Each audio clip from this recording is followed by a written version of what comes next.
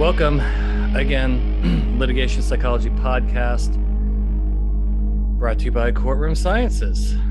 This is Dr. Bill Kanaski, one of my best friends, one of my closest colleagues, Dr. Elisa Parker, joining us today with a great topic. Elisa, how are you? I'm doing well. How are you doing? I'm doing a lot better today. It's been a rough week. And the temperatures in Florida are going down into the 30s next week. So when you and I are hanging out next week at that mock trial, it's not going to be, you need to pack appropriately. But I heard it's not been exactly warm in Texas. Is that true? Actually, I hate to say this, but it is a gorgeous day today out here. Gosh, it's gorgeous. It's gorgeous here too. But that's going to change very quickly come Monday night. Now, you've been a guest on the podcast before, but can you because this is a very important topic that we're covering today. Can you remind our audience about your background and training prior to litigation psychology? Because you have a very clinical background like me. Right. So my PhD is actually in clinical psychology. Mm-hmm.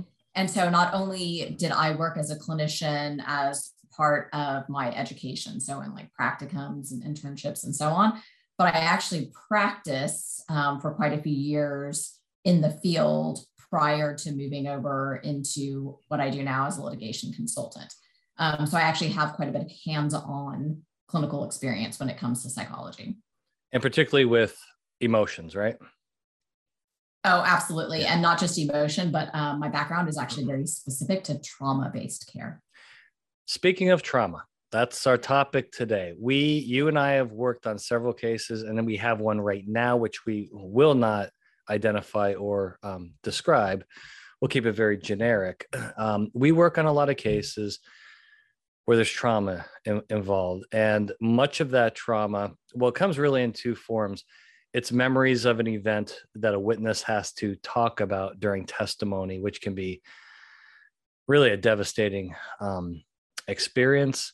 I've personally seen some PTSD with people that are forced to think about things from the past that are very traumatic, such as accidents. We do a lot of the trucking work, transportation in general, or they have to recall some pretty ugly events relating to death, catastrophic injury, and lately, particularly in the last 10 years, the technology available to transportation clients, the vast majority of these events, which are tragic, are on videotape.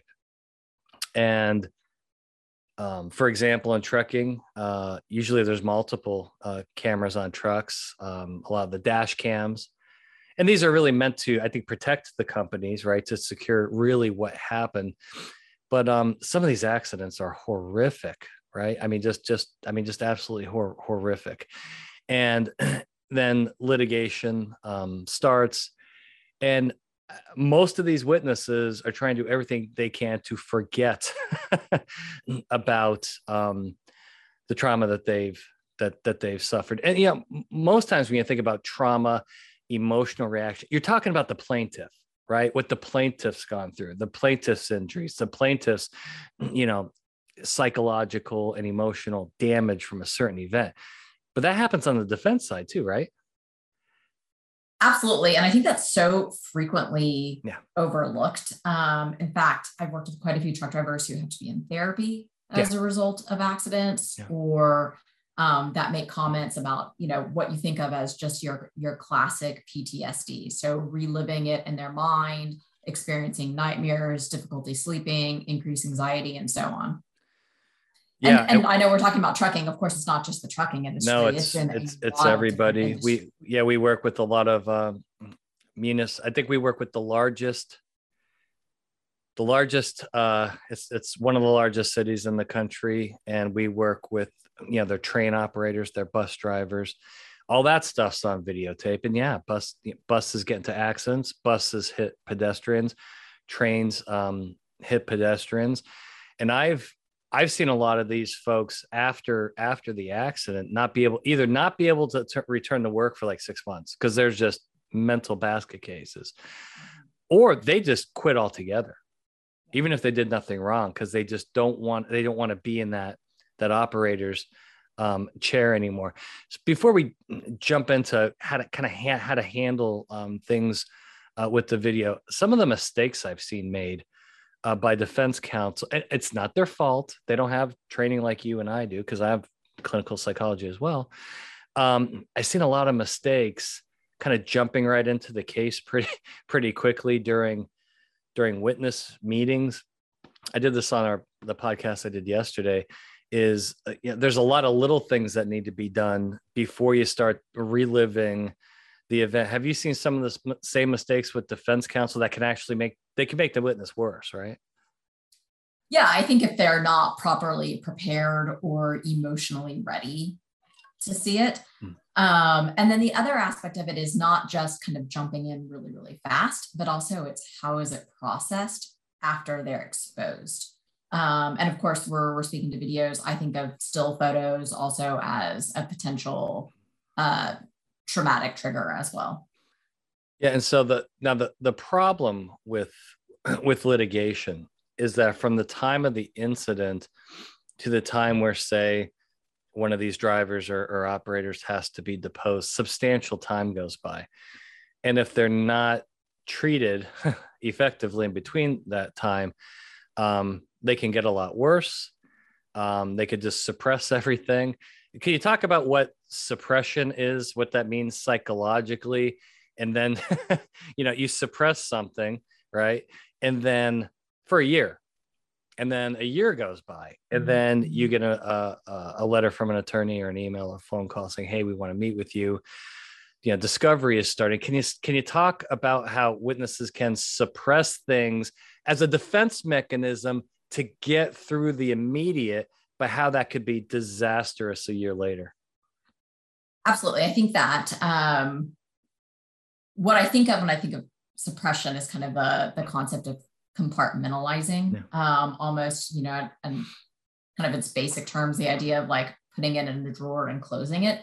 So you're not thinking about it. You've completely shut off anything related to it as much as possible, because that's how they're coping, is by just acting almost as though it didn't happen, in no way trying to experience what that was like. I think you get a letter from an attorney, that drawer opens a crack. So you've done a good job of avoiding it in any way possible, but a little bit's leaking out now. And then you go to a meeting with the attorney, you're maybe exposed to a video or a photograph or some other piece of evidence. That drawer goes from being just slightly cracked to wide open. Most of these people have never dealt with these emotions, which means that it's going to come all rushing or pouring out in that moment. Which is horrible. Now, I guess some good news. Some corporations, some companies have employee health services, and after an incident like this, they can send them psychology, psychiatry, their general physician for treatment. Unfortunately, there still remains this mental health stigma, and I see a lot of these people when I first meet them, and they're emotional dumpster fires. And the first question is like, well, what have you been doing the last 6 months to address these issues? Maybe 80% of the time, they're not getting treatment, or they kind of want suppression as opposed to the processing of it, because like you said, it's either all going to come out at once and it's going to be ugly. Can you talk about kind of the role? Because I think our attorneys need to know this. If they have people, you can't force anybody to go to therapy or psychiatry for medications, right? But I think you can strongly suggest it and point out the pros of that well before discovery gets started. So when discovery gets started, they're climbing up that ladder to healing and recovery. Can you talk about the importance and kind of what happens in therapy with people that have been through trauma, since that's your expertise, that can that can get them more mentally healthy and emotionally stable before they walk into a law firm of all places, maybe the most stressful place to go? Sure. So I think the reason why a lot of people choose not to go into therapy is a lot of what you said. There's still a lot of stigma. A lot of people feel like they can handle things just fine on their own. And then the other aspect of it is, unfortunately, this is just short term, but when you're using suppression or you're compartmentalizing, it feels better. Because when you're having to actually address everything, it's gonna feel awful initially. So yes, if therapy is an option, and sometimes people need resources, some people need to know where to turn, and so on. As you mentioned, sometimes companies do have resources available, but actually starting to address trauma. So one big part of it is, number one, is addressing the underlying emotions associated with trauma. Are there irrational thoughts related to it? Are there very rational thoughts related to it? But those need to be kind of ferreted out and begin to be addressed. I know, for example, so for a trauma, if we're working with a witness who needs to watch a video, we need to find out things like, what are their concerns? Is there a concern that if they were to watch the video, it's going to re-trigger trauma that they experienced before? Are they worried that it's going to be a new trauma that they haven't experienced? Are they worried they're going to learn something they didn't already know, and so on? So it's the same idea in therapy. You're really addressing the initial emotions associated with it. And then honestly, depending on what the trauma is, but some degree of exposure is critical. So whether that's, I know for example, in trauma-based cognitive behavioral therapy, once the client is in a position, so coping is put into place, some emotion surrounding the trauma has been addressed, the client actually needs to retell the story. So from start to finish, they actually have to say what occurred to them. So exposure starts to play a very important role in the healing process as well. And if you start to do that before the attorney calls and wants to start preparing you for a deposition, then you're already 10 steps ahead of what a lot of other witnesses would be at. I totally agree. This also happens in a lot of our med mal cases, particularly like birth injury cases, where you're having OB nurses, OB physicians. Speaking of irrational thought, the one I've come across the most in the last 18 years, particularly from the healthcare folks, a lot with these birth injuries, or mom dies during birth, or baby dies or sustains a significant, anoxic brain injury or something, is the illogical thought of, this is all my fault. I mean, my job's to protect the baby. My job's to protect mom. Something bad happened. It's my fault. And can you talk about how that's a very kind of common reaction, particularly in healthcare, but it's also illogical because, listen, birth is not safe. It's a high risk, and there are high risk pregnancies and high risk deliveries and things like that. And it's been my experience that a lot of these nurses and physicians just completely just assume, I'm completely responsible because I was in charge, or I was in charge of baby, or I was in charge of mom. Can you talk about how that's a pretty common, but also illogical response? That's a response that will kill us in deposition, right? We just talk about how common that is and where that comes from.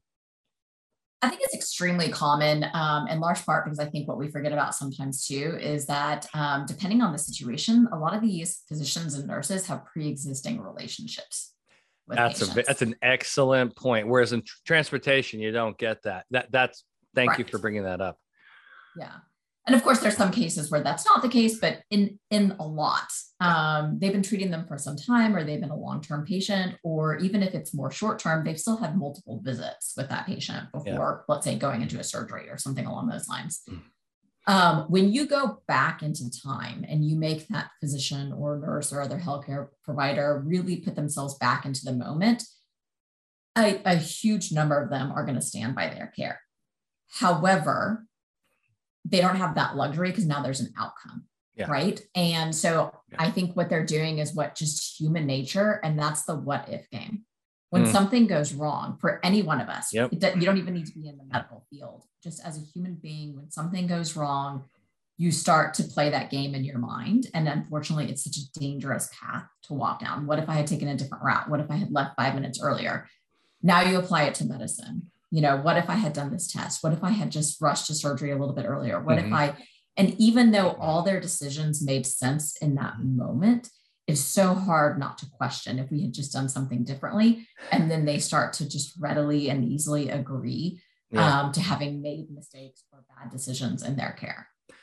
Yeah, that's very difficult. Now, before we get into how you and I deal with traumatic video, traumatic images and pictures, and I covered this on my last podcast, but I want them to hear it from you too, is I truly believe attorneys can do some things well before witness prep meetings to do some things to create some trust, bond with their witness, let them know that they care, but also do a little bit of a, for lack of a better term, armchair psychological assessment by simply making calls, checking in on these people. What are some of the questions? I had mentioned things like you ask about like eating. Are you skipping meals? Right? Are you skipping meals because you're so nervous? You mentioned the nightmares thing and sleep. What are some of the things that attorneys may not usually ask their clients, but maybe they really should, just because I think if they hit on one of these issues, the witness will open up and say, well, yeah, actually, now that you mentioned, and I'm not sleeping well. What are some of those issues that maybe the attorney can just kind of gently ask about to not just assess the witness, but also to show, hey, as a human being, not just your attorney, as a human being, I care about how you're doing. I think one of the huge things, this is something that I ask pretty much every client, and some will, or I guess witness, I should say, every witness, that, and inevitably someone will say, I'm fine, but very quickly you find out they're not. And that's just, how are you doing? How are you feeling about this case particularly? And the fact that you're about to be deposed. I cannot tell you, I mean, people almost immediately start sharing how they're feeling about stuff. And as I mentioned before, a lot of times people will make comments like, oh, I'm fine, I'm fine. And I think I've mentioned this in previous podcasts as well. Very quickly, though, once they start talking, you realize they're not fine. And I think it's also helpful to reflect that back to them. Like you said, you're fine, but when I'm listening to you talk, you actually seem pretty frustrated, or this seems like it's really stressing you out. And then that opens their ability to be able to discuss that in more depth. So I like your idea of asking very specifically about how they're functioning. In essence, how are you sleeping? Are you eating? Things along, you going to work, any issues, things along those lines. But just as easy as, how are you feeling about this case? Yeah, I think that's really important because the witnesses will, they will open up. And the other thing that, again, when you're an attorney, it's hard to put yourself in a client's shoes, I think. By definition, these people are not, these witnesses are not outside of therapy and their attorney. Who can they talk to? They can't discuss the accident with a coworker. You can't do that. You're going to be in big trouble if you do, right? Technically, I guess you could discuss that. I think there's some spousal privilege, but you can't go to your friends and start talking about the accident. So it almost forces this mental pressure cooker where they can't vent. So I'm a big fan of these kind of small touches, just by phone or even by Zoom. Doesn't have to be in person, just to kind of get that, hey, how you doing? Information. So if something's going wrong, I mean, we always talk about this with our cases, right? Hey, if you got an issue, don't call me 2 months before trial. Call me 2 years before trial. I mean, I'm assuming clinically, your opinion is the sooner you find something wrong, emotionally, the sooner it can be dealt with, right? Yeah, absolutely. Absolutely. And I love your idea of kind of the regularly small touches Yeah. Just to make them, I think some witnesses feel like it's your job to defend a company or defend Yeah. something at a higher level and not them.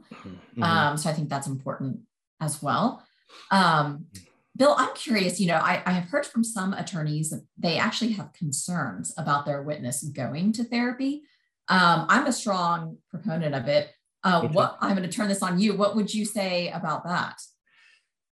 I mean, you've met attorneys that don't want them to go to therapy, essentially. They have some concerns about the discoverable nature of it, what might come out in therapy, things along those lines. I don't. I think that's fully protected.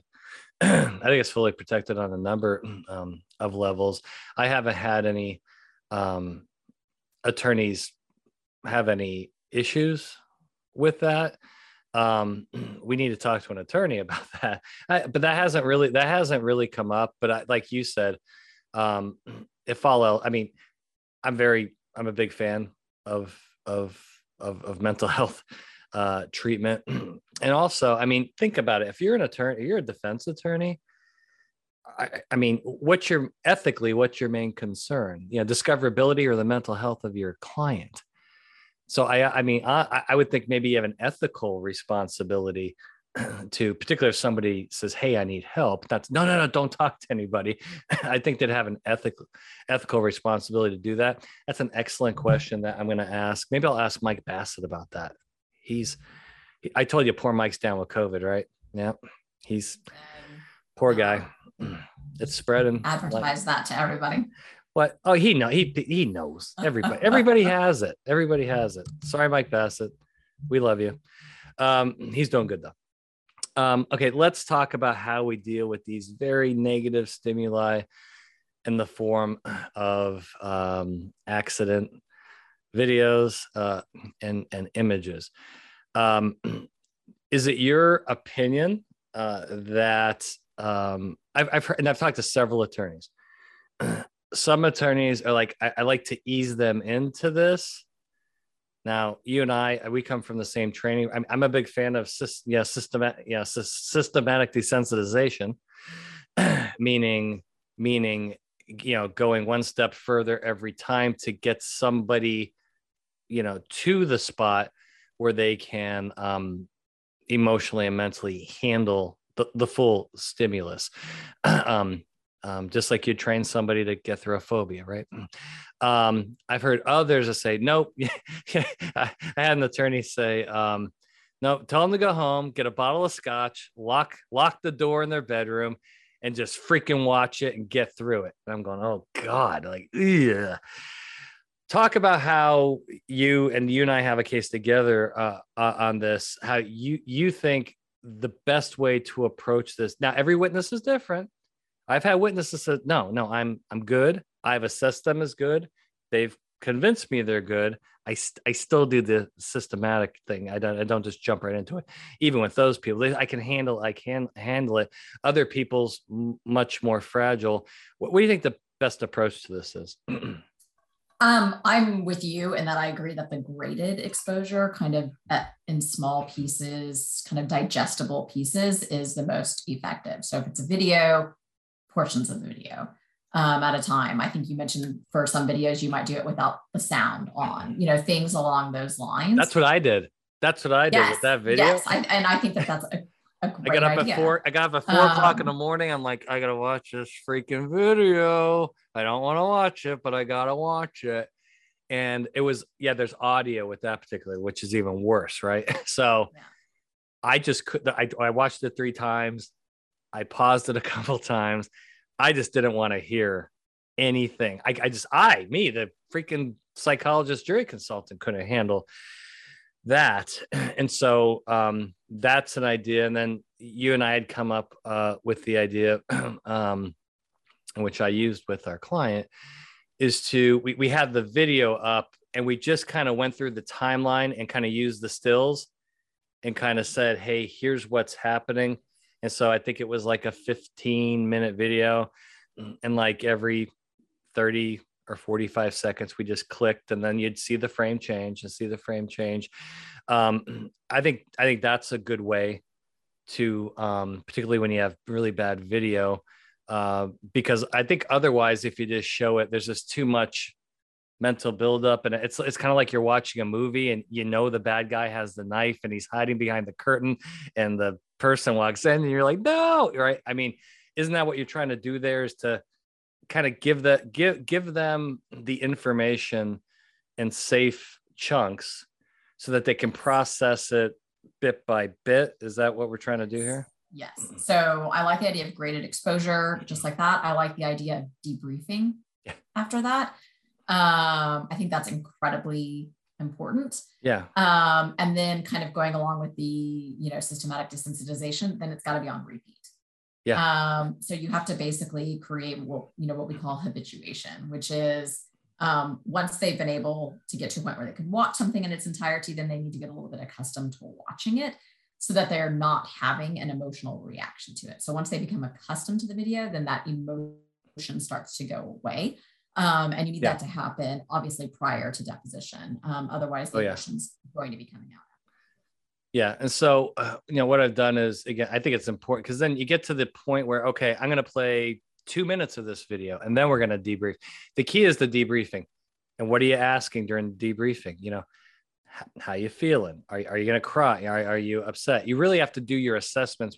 So this is a very clinical process that I think, again, with all due respect to defense attorneys, I think they could screw this up pretty quickly and make a witness worse by not following this methodology, which is why I think our role is so important. And then, like you said, as they start to be able to process this information, and the nice thing about this stepwise procedure, right?